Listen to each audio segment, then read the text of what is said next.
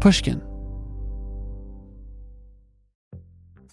The most innovative companies are going further with T-Mobile for Business. The PGA of America is helping lower scores and elevate fan experiences with AI coaching tools and 5G connected cameras. AAA is getting more drivers back on the road fast with location telematics. And the Las Vegas Grand Prix is powering race day operations with 5G connectivity, giving fans an experience at the speed they deserve. This is accelerating innovation with T-Mobile for Business. Take your business further at T-Mobile.com/now. You can find inspiring stories almost anywhere. For instance, check out the co-founders of Girls Who Do Interiors. This Miami-based design company was started by 3 friends when they were still in school. And right from the start, they turned to Chase for Business for everything from banking and payment acceptance to credit cards. And they handled them all in one place with the Chase mobile app. It's so important to have that kind of help when you're just starting out. Learn more at chaseforbusiness.com. Make more of what's yours. Chase mobile app is available for select mobile devices. Message and data rates may apply. JP Morgan Chase Bank, N.A. member FDIC. This is your moment, your time to shine, your comeback. You're ready for the next step in your career, and you want an education employers respect. So you're not just going back to school, you're coming back with Purdue Global. Backed by Purdue University, one of the nation's most respected public universities, Purdue Global is built for people who bring their life experience into the online classroom. Purdue Global, Purdue's online university for working adults. Start your comeback today at purdueglobal.edu.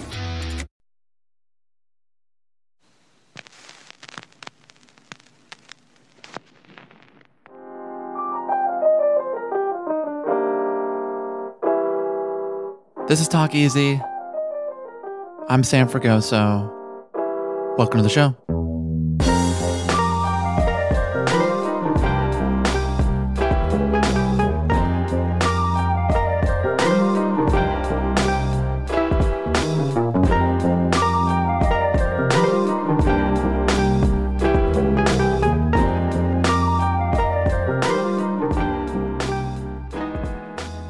Today, we have a special 2-part episode with actors Melanie Lynskey and Vicky Krieps. As you may remember, Lynskey came on this podcast back in the summer of 2016. She stars in a new show called Yellow Jackets, premiering tonight on Showtime. We catch up with her in a little bit, but first, Vicky Krieps. You likely saw her opposite of Daniel Day-Lewis in Phantom Thread back in 2017. She played Alma, a waitress turned muse for Reynolds Woodcock, the exacting fashion designer played by Day-Lewis.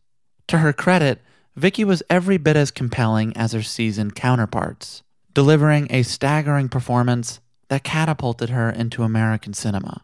But initially, she was reluctant to embrace this new career. After Phantom Thread was released, she went back to Berlin and her 2 children. That's where we enter the story. It was while she was home that she received an email from French filmmaker Mia Hansen-Løve. The email contained a script for a film called Bergman Island. Krieps, who became enamored with Mia's work around the release of Father of My Children, didn't hesitate. She said recently, "When I read the script, I knew why she sent it to me. I could tell that there was a connection between me and Mia's universe in a way that we share a certain sense of sensitivity to life. And from that sensitivity, Bergman Island was born." The picture is centered around a filmmaker couple, played by Krieps and actor Tim Roth, who visit the Swedish island of Faro, where legendary director Ingmar Bergman once worked and lived. The visit, part writer's retreat, part vacation, is designed to inspire. Of course, inspiration is always easier to talk about than to find. Here's a clip from a scene early in the film Bergman Island, starring Vicky Krieps and Tim Roth. Wait. Hey. I gotta be setting up here. We can wave at each other. Wow. Don't you think it's too nice? Too what? beautiful? All this calm and perfection. I find it oppressive. Soothing. Yeah, but I didn't realize, writing here, how can I not feel like a loser? I'm even afraid to sit at a desk. Right outside then. A lot of people come here to work. Students, writers, designers. No one's expecting persona. Yeah, well, thank God for that. As the summer unfolds, the lines between fantasy and reality begin to blur. Creeps, playing the character of Chris, does a remarkable job anchoring the movie. She has this quiet confidence about her, even when the character may not know where she's going. You can't help but want to go along with her. When we sat down, Creeps was about to start shooting a new film in which she plays a U.S. Border Patrol agent.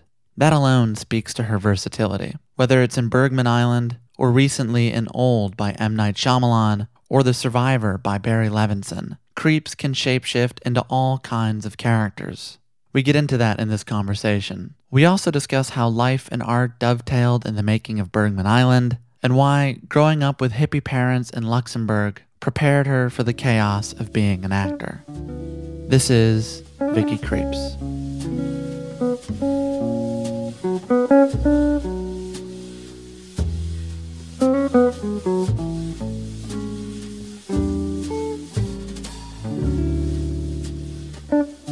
Vicky Creeps. Yes. You start a new movie tomorrow. Where are you at the day before starting a new film? Always before I start a new film, I'm pretty lost, and I feel like don't know what I'm doing, I don't know why I'm here. And in this particular case, for the first time, I feel very uneasy and even scared. I'm scared of the character and the places I will have to go for her. Is fear usually part of the equation beforehand?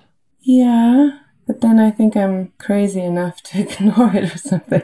I always wonder why I'm not more, afraid before I work. Maybe I try not to believe in fear.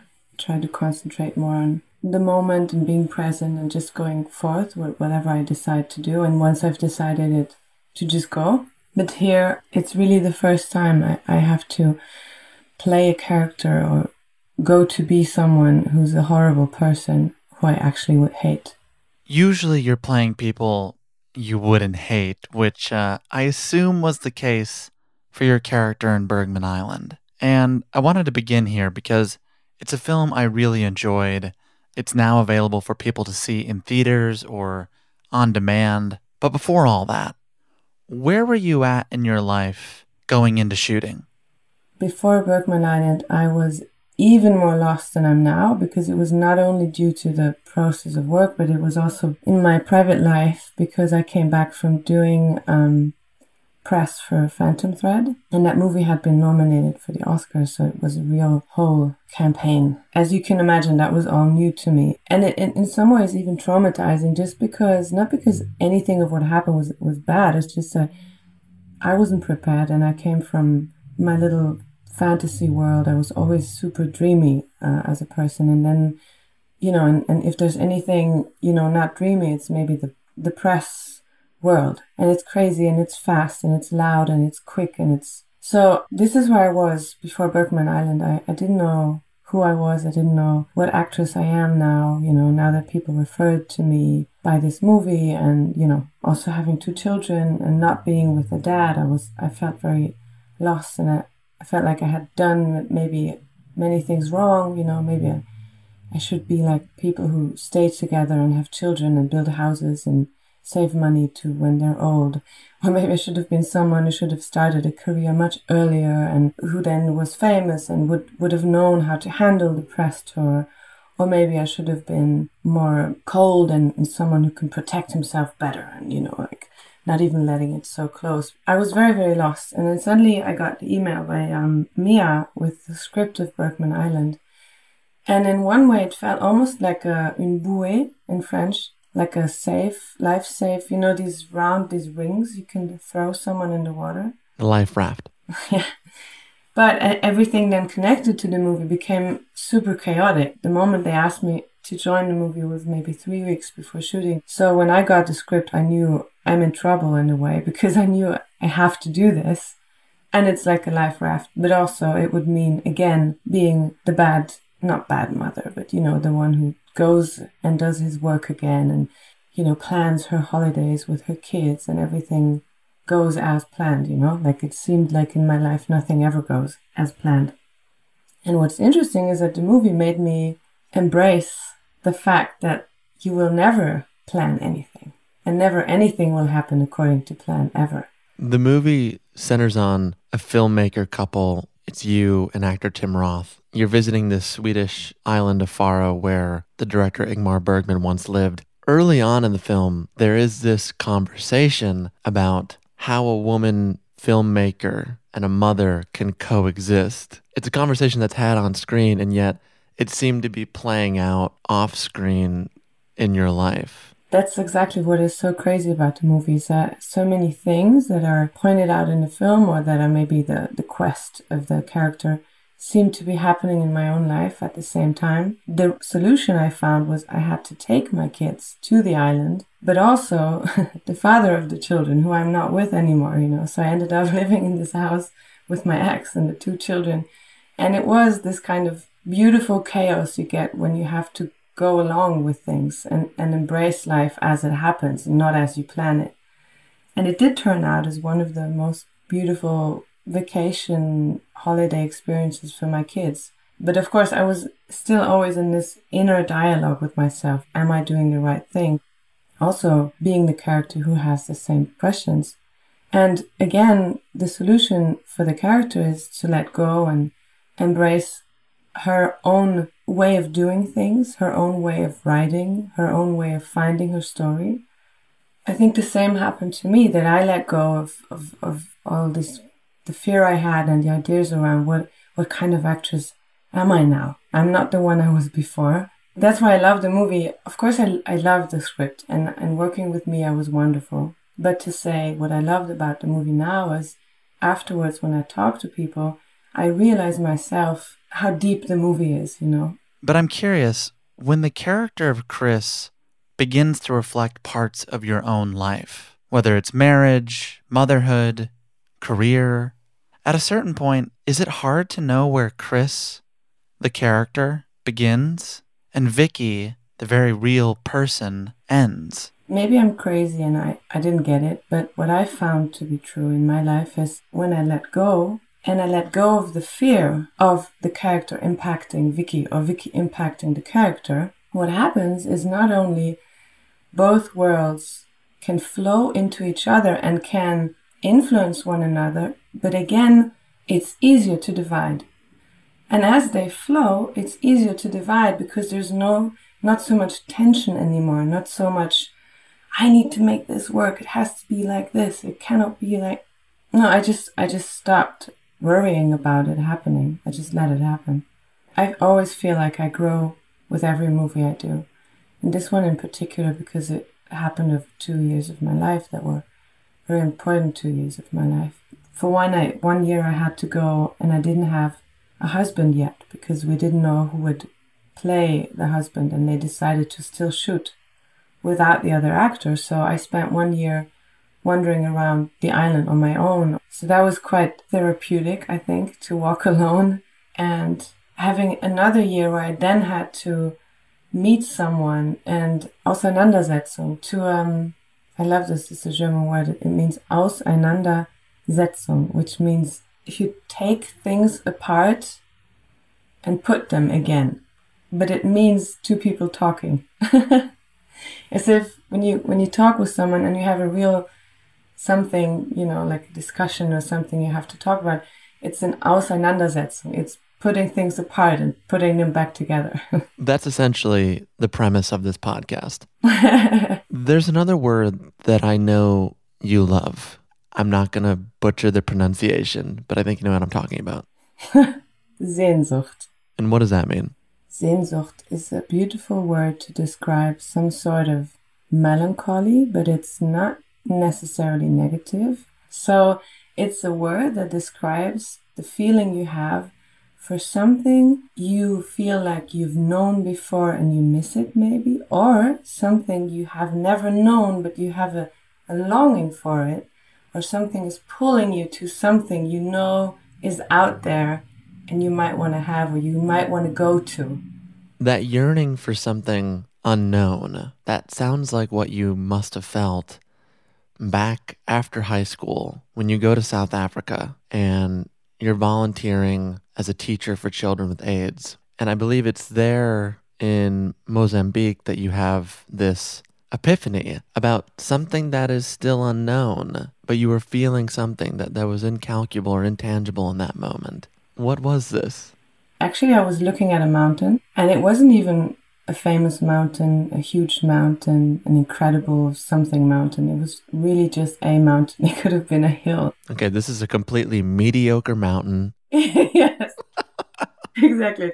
But there was an energy emanating from nature, right? Like coming off. There was energy coming off the mountain, obviously, like from anything. And I was standing in front of the mountain, and I was so moved by this mountain. And I could feel it in my whole body, and I had like goosebumps. And, you know, I was 21, and I was like so moved by life and the force of nature. And I could feel some sort of love energy in me and in the world. And I don't know what it was. Because at that point, I wasn't sure. I was even thinking becoming a lawyer. So at that point, suddenly I have this epiphany, and I think, oh, I know what I want to be. I want to be able to capture this feeling in a tin or in a box or something, and then close it somewhere inside of me, and then take it with me back to Luxembourg, where people never go to Africa to see this mountain. And then I can open the box and I can share this feeling with people who might never travel to this mountain. And then I was like, oh, but that's like kind of like acting. It's exactly like acting. But it's funny, I got it from a mountain. I mean, other people read books or watch movies. You know, people get so concerned about how they find something, what changes their trajectory. And yet it seems to me, and I've done 250 plus episodes of this show, things that change your course, you know, they find you. That's true. You know what it makes me think of? When we were doing this press in LA, we had I think it was a Q&A for the Actors Guild, or like, I don't know, but it were actors in the room. And one young actor came and he asked a question. He said, yes, he would like to know if I can remember anything I did that makes me think why Phantom Thread happened. Like, he wanted to know exactly this, you know, what happened in your life that you had this life-changing thing. And I said, I have no answer for you, but thank you for the question, because it made me think. And I went back to think about it, and I was like, well, there's nothing I can think of, because nothing I did. I didn't go somewhere. I didn't, you know, definitely didn't consciously think I was going to work with these people ever, or even that they know who I am, you know.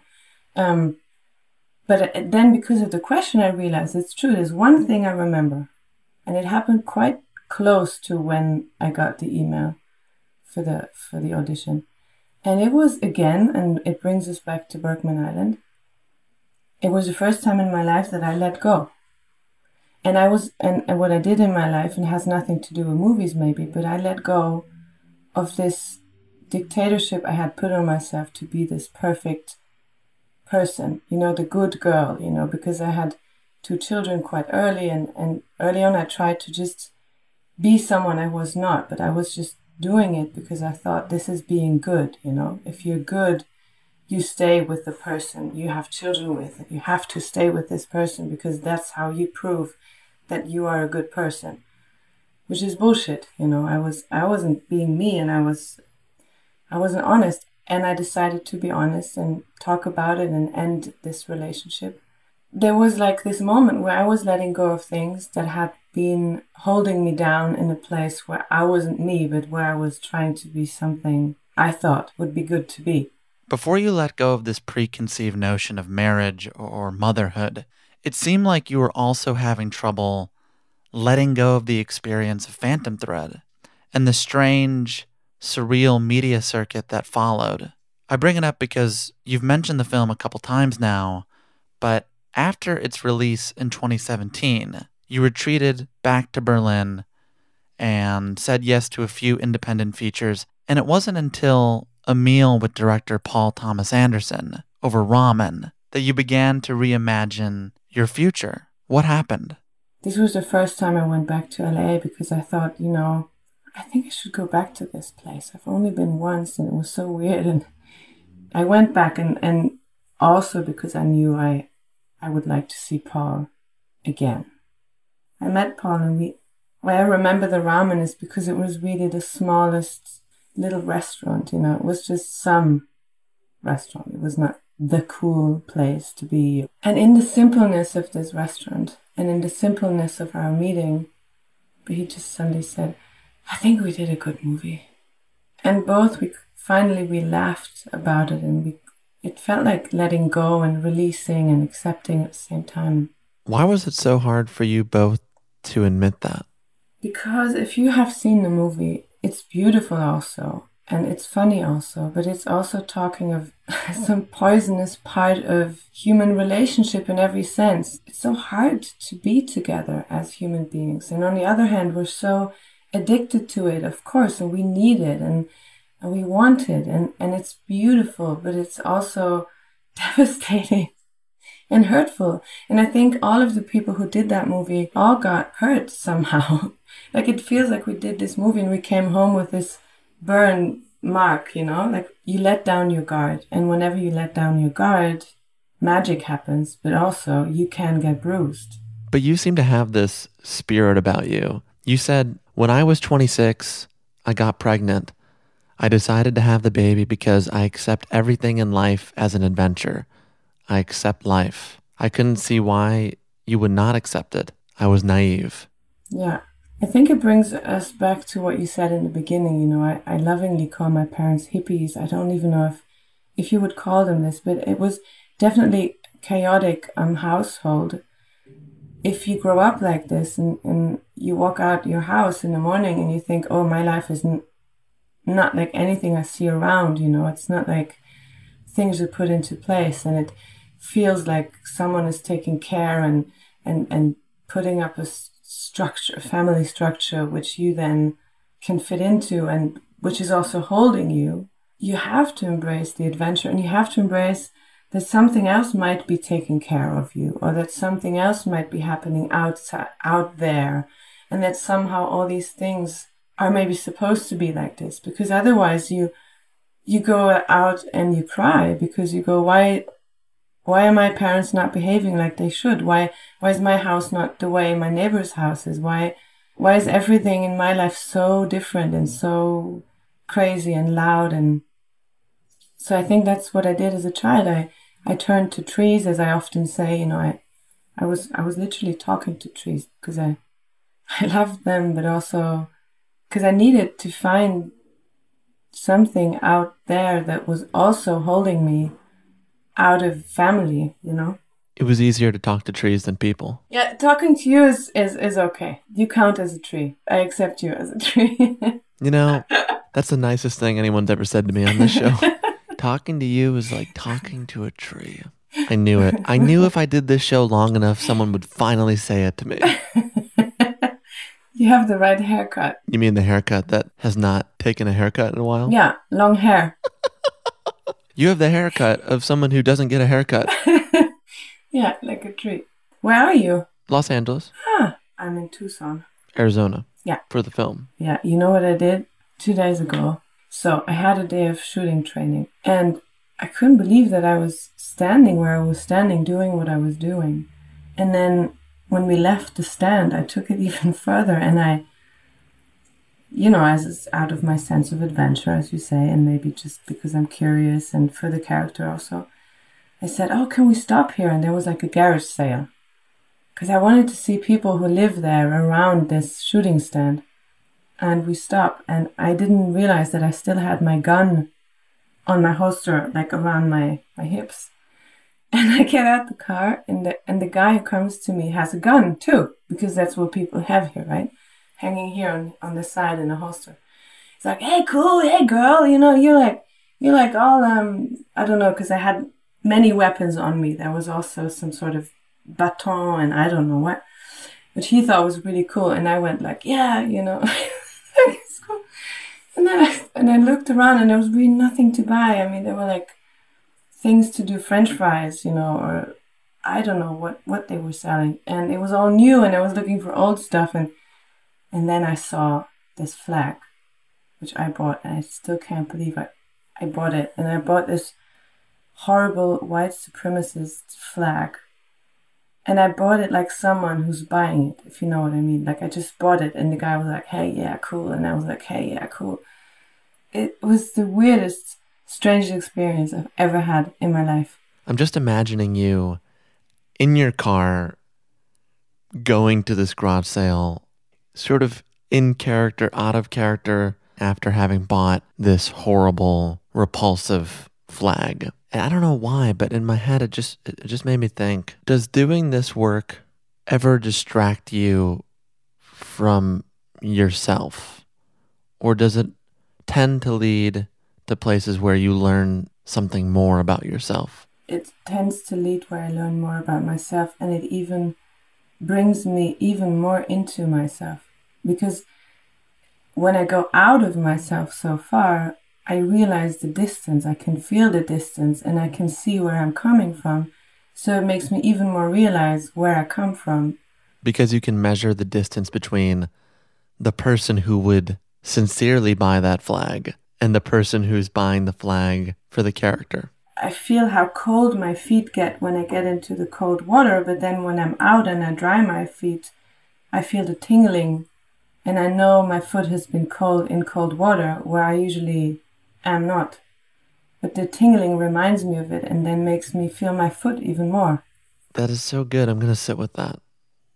It's funny, when you entered Bergman Island, you were a woman lost, a mother trying to find her way, thrust into a kind of strange situation on an island with her ex-husband and 2 children in a film that's going in all sorts of directions. But I've been thinking about it, and I wonder if you were lost then, do you feel found now? I think I found the answer that I will never find the answer, or something like this. As long as I'm an actor, I will try and exist in a place of vulnerability where I don't know really where I am. But I think to give you an answer, when I came to the island, I was alone, and I didn't have this co-star.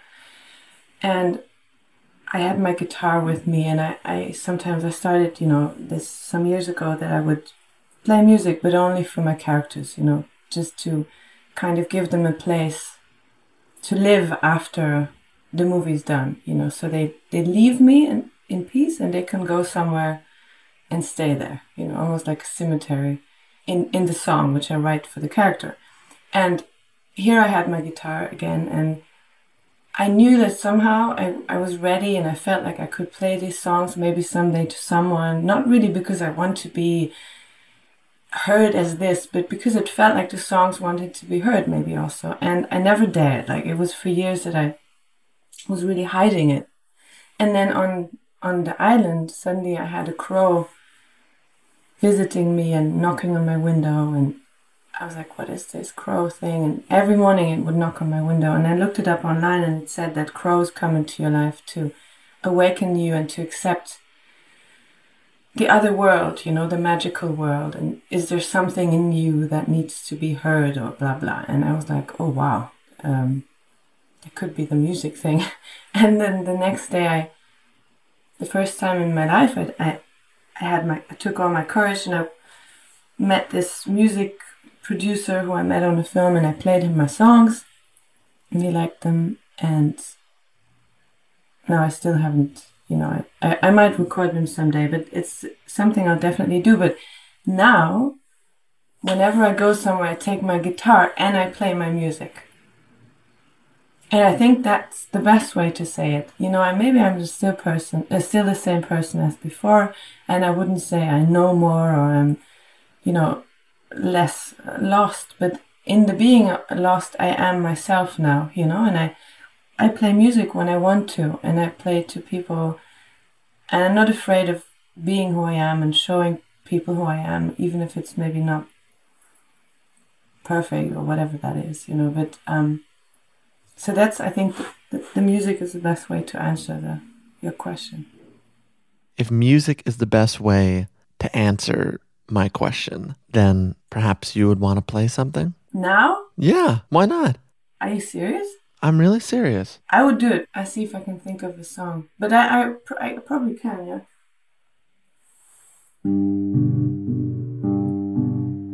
crack open the heart. You let in all of this light, and then you forget and you slip away. Out of life and out of sound, out of sight, and into another round of loneliness. 'Cause here I am, out in the open sea, swimming boldly with broken memories.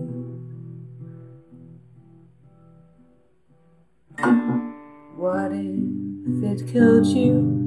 What if I do? Winning is losing. What if that's true?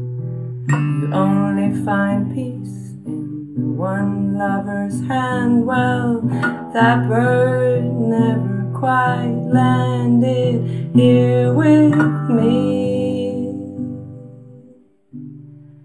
Out in the open sea, I was swimming with bones, broken memories of us. God of the ocean, he painted it all black, and my father once told me there's no coming back from life or from love or from all of this noise. All powerful potions made so we go sleep deep under the open sea, where we're flying loosely with all of these memories. What if I told you you were always my man? All of those years of water and sand, I was holding on so tightly, like a secret song. While you were living your life, I was living alone out here, out in the open sea.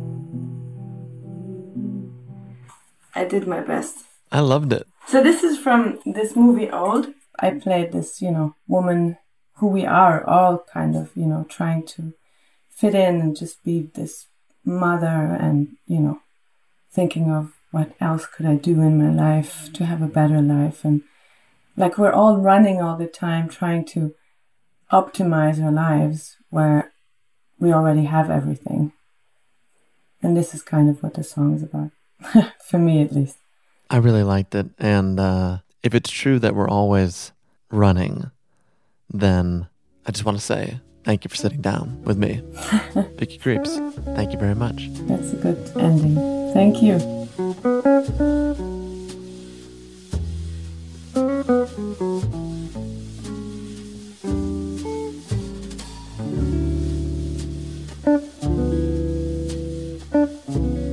That was actor Vicky Creeps.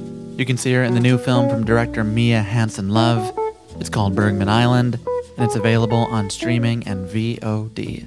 Next up, we sit with an actor whose work is always so deeply moving and vulnerable.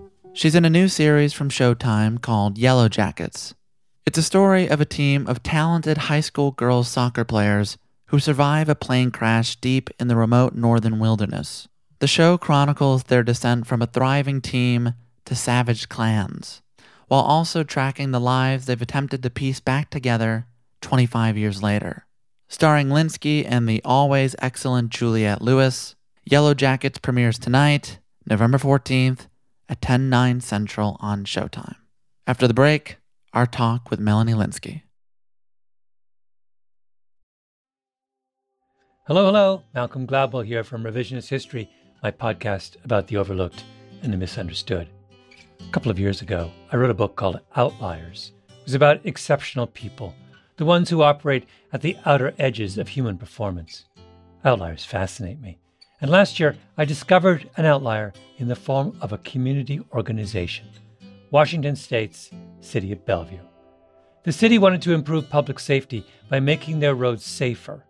So they created something that no one had ever built before, a platform that gave road users warnings of any dangers ahead in real time. How did they build it? By using a combination of technologies: the Cellular Vehicle to Everything network, T-Mobile's 5G network, and 5G connected cameras. People driving, bicycling, walking, running, can't forget people running, and people operating the transportation network now had a way to prevent crashes. It's been a huge success. The City of Bellevue earned first place in the community category at the T-Mobile for Business Unconventional Awards, an event that celebrates T-Mobile customers who've dared to innovate for the sake of meaningful change. If you're a T-Mobile for Business customer and your team has, like the City of Bellevue, innovated something really, really cool, I encourage you to enter. It's also a great way for outliers to be recognized in front of your industry's most influential leaders. You can enter at tmobile.com/unconventional awards. That's tmobile.com/unconventional awards. See you there. Small business owners, this one's for you. Chase for Business and iHeart bring you a new podcast series called The Unshakables. This one-of-a-kind series will shine the spotlight on small business owners like you who faced a do-or-die moment that ultimately made their business what it is today. Join hosts Ben Walter, CEO of Chase for Business, and Tanya Nebo, a lawyer and business consultant, on these storytelling journeys of trials, tribulations, and triumphs that hinged on a single event, a split-second decision, or even a stroke of luck. Whether the story is about a warehouse going up in flames or a former partner stealing a whole roster of clients, each episode will showcase the grit, determination, and resourcefulness a small business owner needed to turn a pivotal situation into a springboard for success. Listen to The Unshakables now and learn more at chase.com/business/podcast. Chase, make more of what's yours. Chase mobile app is available for select mobile devices. Message and data rates may apply. JP Morgan Chase Bank, N.A., member FDIC.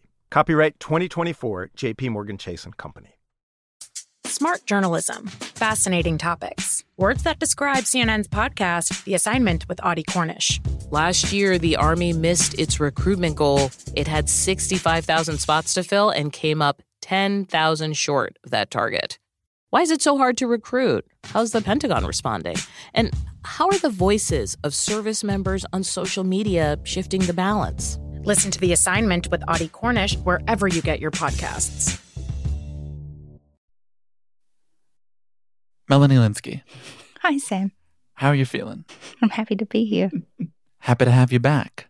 Now, I looked this up before you got here. In the summer of 2016, we sat in your living room and did a podcast together. I think it was episode 21. I was also 21 and you were 39. It's been 5 years. What have I missed? What has happened? I had a baby who's almost 3. She's really cute. How did it change you, having a kid? Oh my God. I'm so close to my siblings and I feel so maternal towards them. And I didn't think there was any other love possible. People say this and it sounds like a cliche, but my heart expanded. It's crazy. How has it expanded your heart?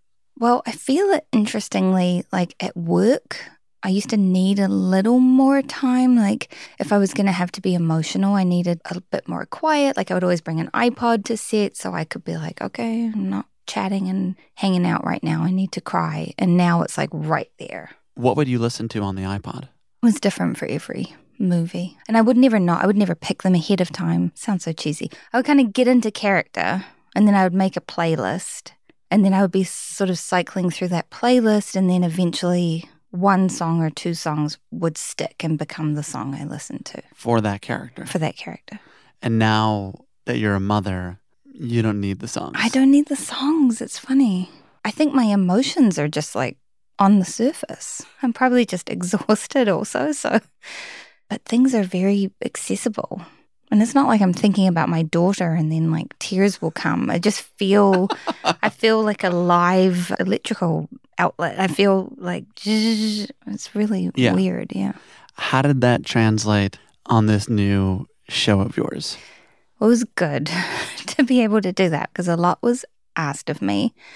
The show, Yellow Jackets, is about a group of teenage girls in 1996 who are on their way to nationals, a soccer tournament, and their plane crashes, and they're all stranded in the wilderness. So that's half of the show is about their survival, their connections, and all that stuff. And the other half of the show is 25 years later, and it's about 4 of the survivors and how the trauma has impacted us, how we're trying to get on with our lives and succeeding in some ways and failing in others. So this show toggles back and forth between the timelines. 2021 and 1996 New Jersey. Yes, New Jersey. Well, wherever they crash, I guess. It's sort of undefined. But these girls go to school, I think, in a town in New Jersey. Yeah. And they're all on this very elite soccer team. Yeah. Which is not the role you play, but it's a younger version of yourself. And you play the woman 25 years removed from this plane crash. Yeah. So what was your entry point here? Well, I read the script and I just felt very, very interested in how, I wish there was a better word than complicated, because people say complicated all the time. There's something about this person that's very unapologetic and not in a cool way. Not like, I don't give a fuck, but she's not trying to be a nice person in a way that I really enjoyed. But she's also not a nasty person. It felt like a role that was written for a man, even though it wasn't. She's very repressed emotionally. She doesn't want to feel anything. She does her best to try not to feel anything. And I'm so emotional right now in my life that it felt like a very interesting internal conflict in playing this character, because there were times where I'd be off camera for somebody and tears would be pouring down my face.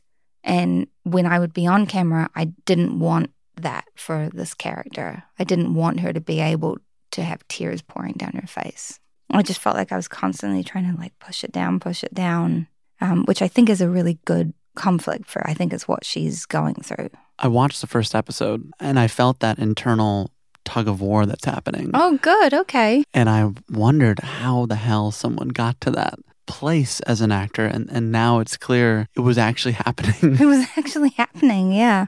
I feel like she's much better at controlling things. And there's like a genuine toughness to her that I don't have. You seem tough to me. I seem tough? I'm resilient. That's what I was going to... Yeah. That's a better word. But I'm not like, don't fuck with me. Like, I don't...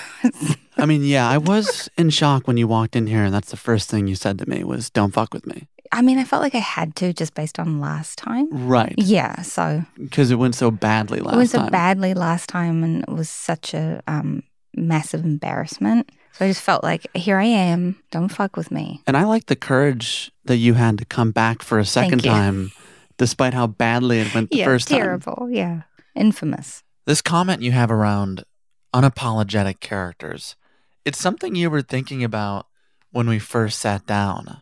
Oh, really? Yeah. Why don't we take a listen?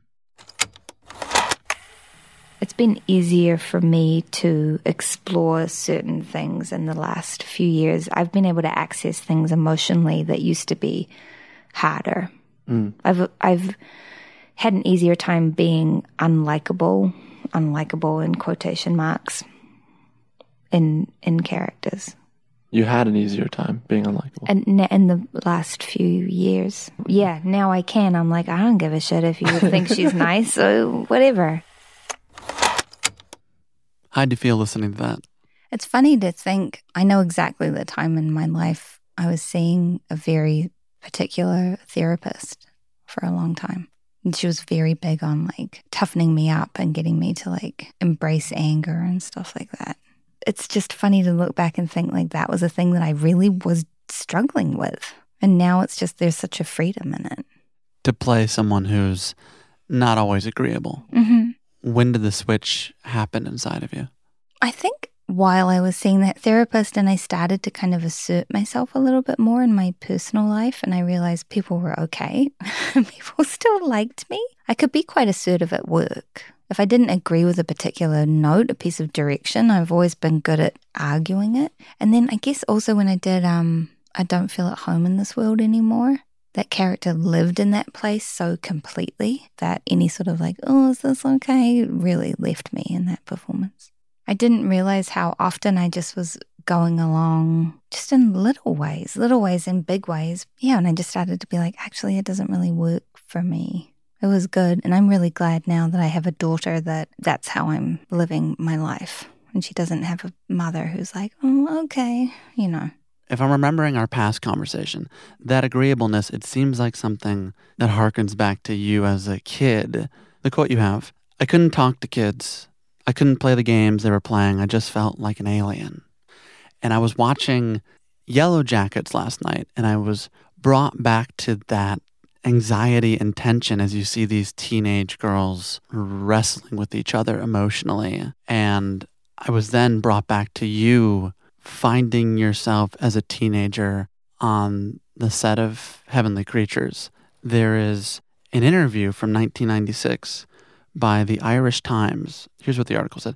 Equally scary from the outside is how Winslet describes the intensity of the relationship she developed with her co-star Melanie Lynskey. She said, Melanie is like the left side of my body. Mel and I have the exact relationship in terms of communication and love that Pauline and Juliet had from the minute we saw each other. When the film ended, Winslet says she could hardly bear to return to England because it meant leaving Lynskey.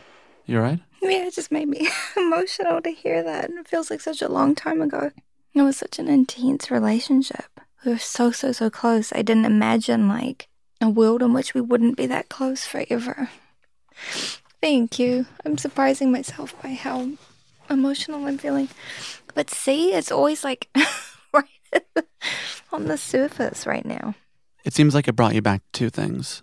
That time and the time that has passed since then. Yeah, and also that relationship was so meaningful to me. It was such a huge relationship in my life. That is how we felt to each other. It's just weird because I don't know her now.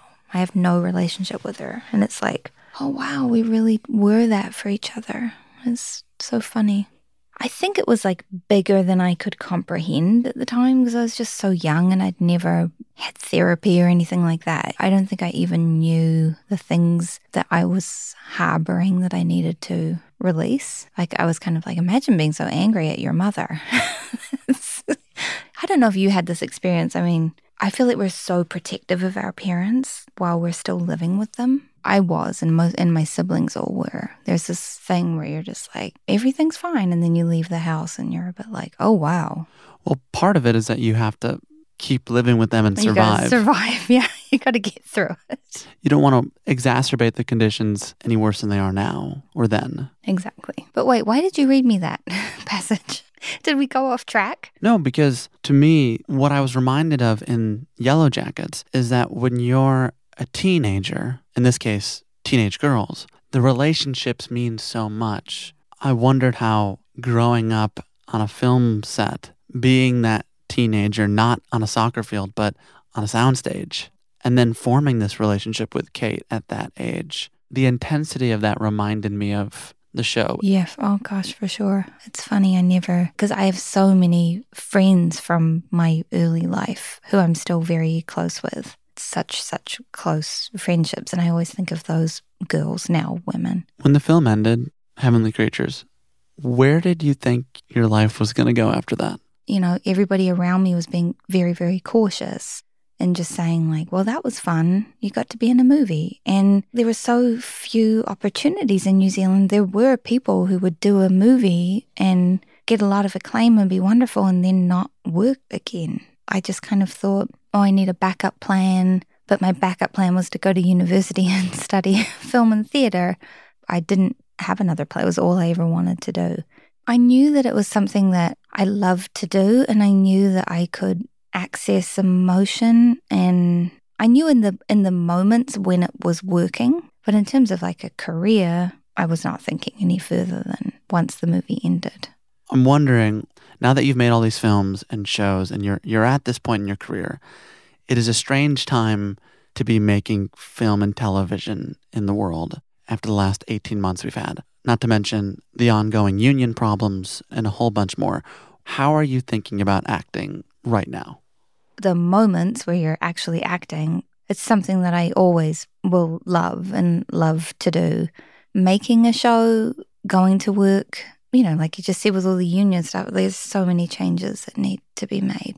I feel like the contract that just, they said, oh, we've made all these changes. It's just nothing concrete. It's nothing real. I think now is the time that they need to truly make changes. It's absolutely crazy. You've been more vocal than most actors I've seen about this. God, I feel like I wrote one tweet. I just keep thinking like, I'm just so tired all the time. I just keep being like, oh, I need to post another thing.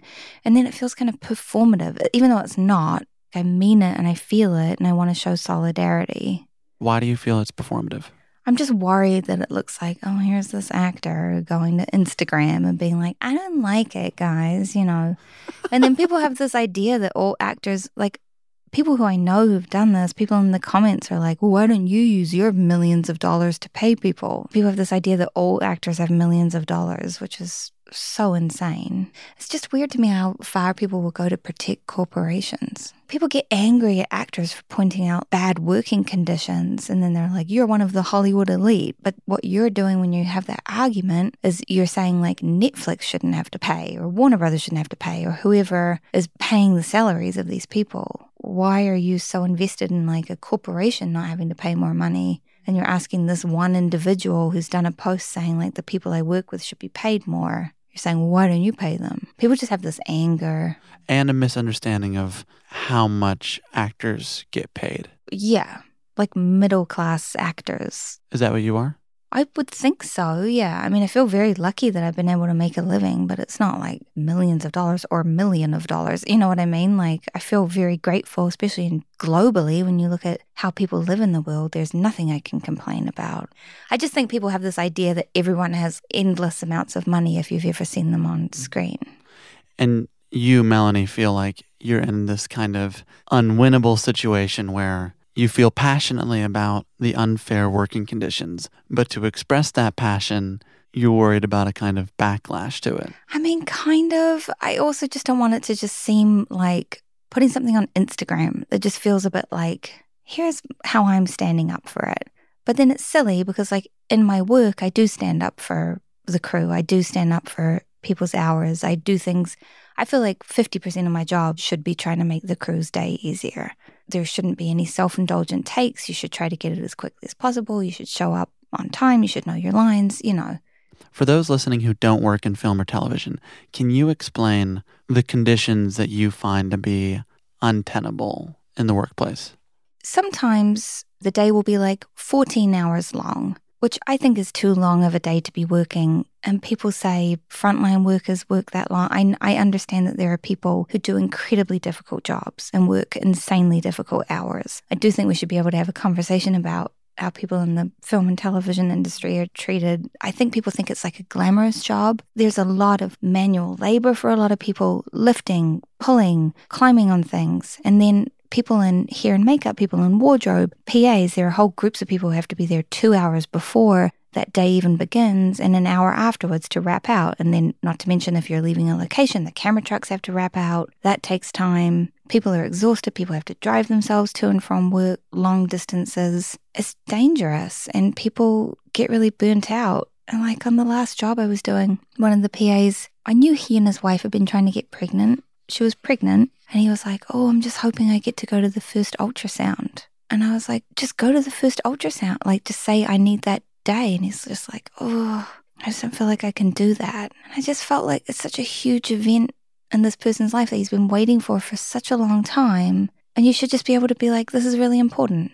And people should have the humanity to say like, of course, people are treated like their families don't matter. People are treated like their lives don't matter a lot of the time, like they're expendable. Sorry, I feel like I started ranting a little bit, but... It's not ranting, because I don't think enough people are actually talking about it on a microphone. It's one thing to post, but for people to actually hear the stories, the people that don't work in film and television, which is most people, they hear about this peripherally. But growing up as an actor, I wonder how you were taught in terms of the us and them between those on screen and those behind the scenes. Those conditions that you came up in, do you feel they're different now? Do you feel there's more of a conversation about how actors interact with crew, the dividing lines between above the line, below the line? Yeah, I mean, I've never had a dividing line. Like a lot of the people who I've become closest with on productions have been crew people who I've made friends with. Also on Heavenly Creatures, everybody would get together at the end of the day and watch the dailies, like every single member of the crew. So it felt like everyone was as important as each other. But you do see mostly producers and people like that treating people pretty badly sometimes. There is a sense from some people, I haven't seen it from very many actors, I've seen it from a few actors, but not many. I just don't understand people making a distinction like, oh, I'm in a position of power in this exchange. It's just so weird. Do you have hope that these conditions will improve? Yes, but I do think there needs to be something like legally binding. People need to be able to retire from the film industry with enough money to live on. I just think it's time. Like, I think if they need to strike, they need to strike. I think that story you told helps a lot about a prospective father who's saying, I need to go do this. Yeah, but he doesn't feel like he can say, I need to. How many other jobs in the world would you not be able to say, oh, hey, can I have like 2 hours on Monday? Right.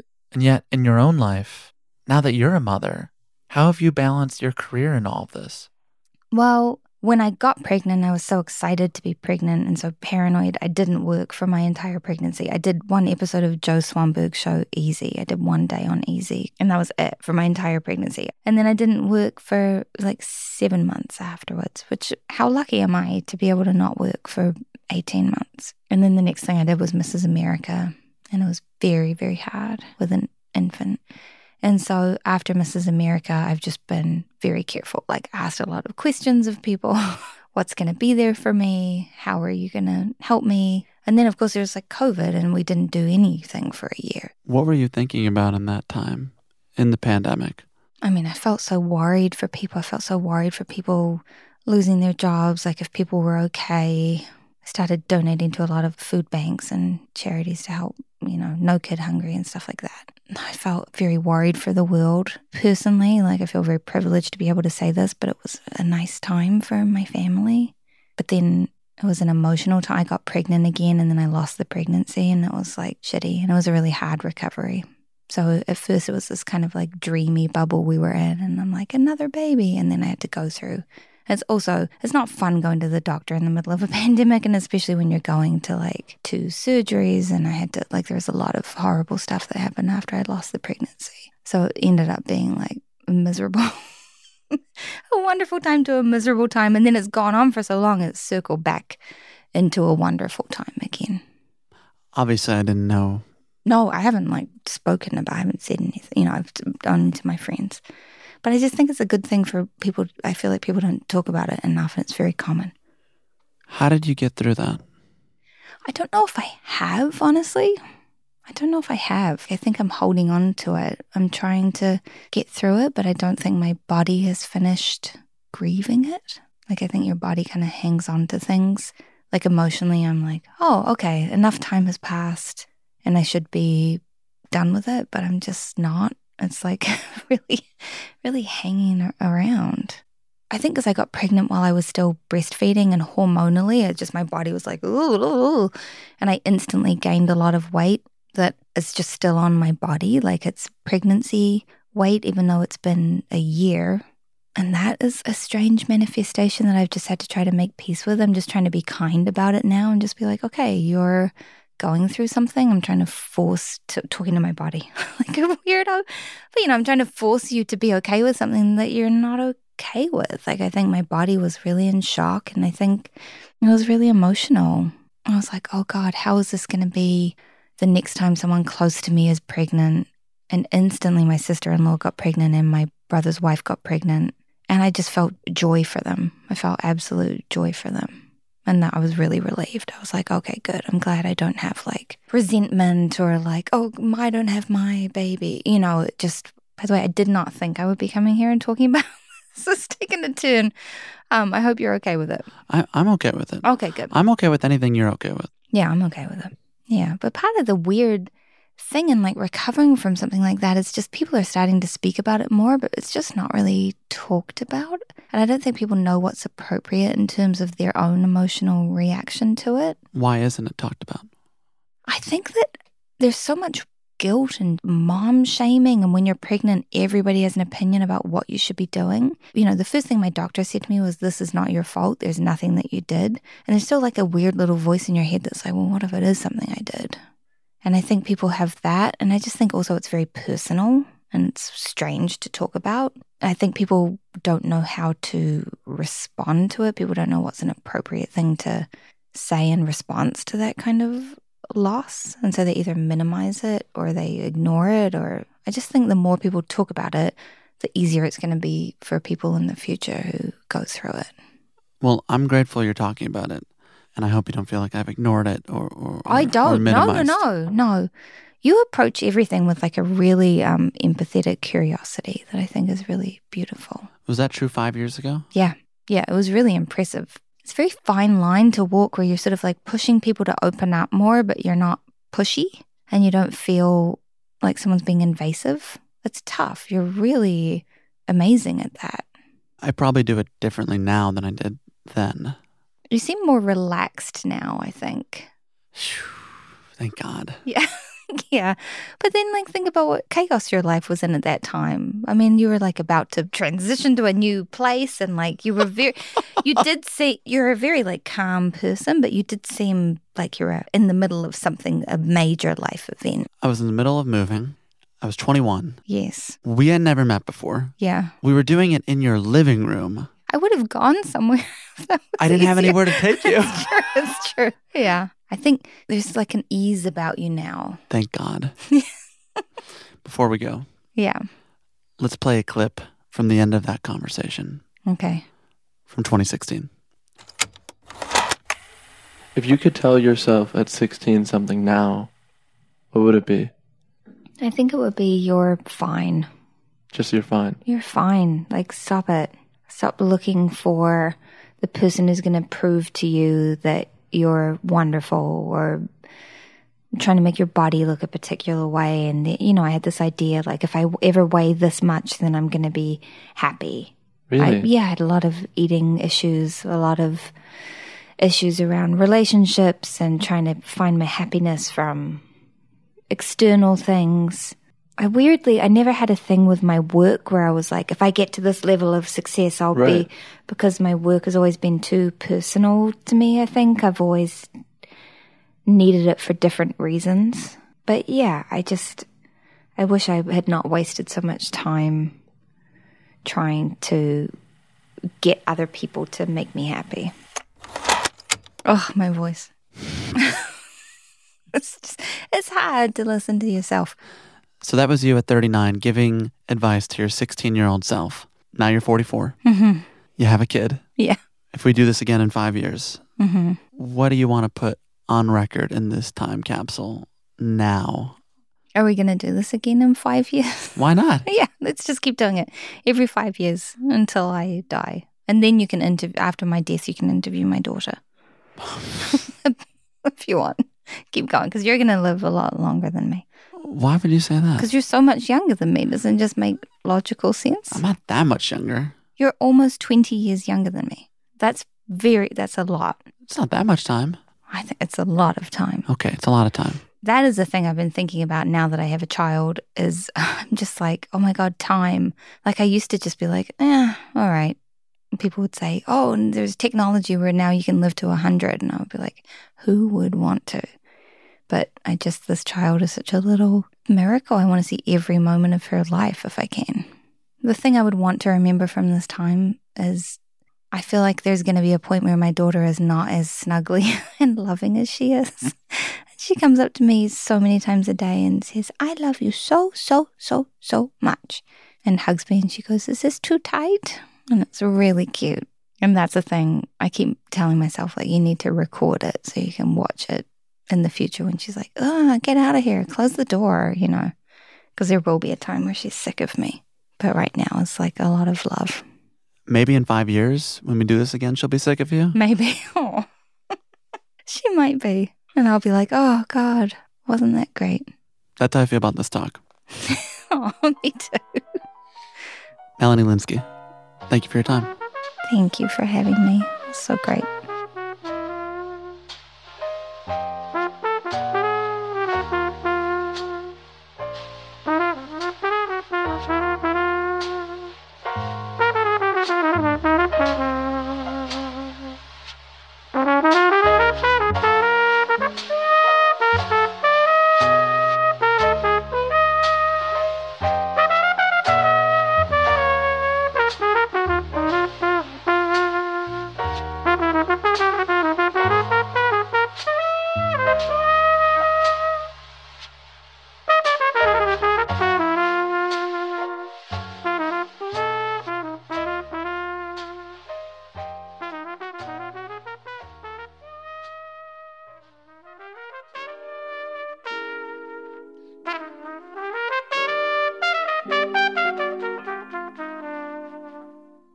And that's our show. Special thanks this week to Madeline Maritz, Heidi Lapata, Brett Levine, the teams at IFC and Showtime, and of course, Melanie Lynskey and Vicky Creeps. You can watch Melanie and Yellow Jackets on Showtime every Sunday at 10 p.m. Eastern. Bergman Island, starring Vicky Creeps, is available now on streaming and VOD. You can find links to all of this and more in our show notes at talkeasypod.com. There, you'll also find a back catalog of over 200 episodes. If you enjoyed today, I'd recommend some conversations with folks like Juliette Lewis, Nick Offerman, Julie Delpy, Numi Rapace, Titus Burgess, Laura Dern, Matthew McConaughey, Purna Jagannathan, Steven Soderbergh, and Holland Taylor. To find more Pushkin podcasts, listen on the iHeartRadio app, Apple Podcasts, Spotify, or wherever you get your podcasts. You can also follow us on Twitter, Facebook, Instagram at TalkEasyPod. If you'd like to support the show by purchasing one of our mugs or our vinyl record with Fran Lebowitz, you can do so at talkeasypod.com/shop. Of course, this show would not be possible without our incredible team. Our executive producer is Janixa Bravo. Our associate producer is Caitlin Dryden. Our lead editor is Andre Lin. Our managing editor is Clarice Guevara. Today's talks were edited by Caitlin Dryden and Clarice Guevara, mixed by Ben Tolliday, illustrations by Krisha Shenoy, music by Dylan Peck, video and graphics by Ian Chang, Derek Gabrzak, Ian Jones, and Ethan Seneca. Special thanks to Patrice Lee, Kaylin Ung, Shiloh Fagan, Nikki Spina, Callie Syringas, and of course, the team at Pushkin Industries. I'd also like to give a special thanks to Tim Moore, our engineer out of York Recording, here in Los Angeles, California. The show is produced by Caroline Reebok. I'm Sam Fragoso. Thank you for listening to Talk Easy. I'll see you back here next week with Buffy St. Marie. Until then, stay safe, and so long.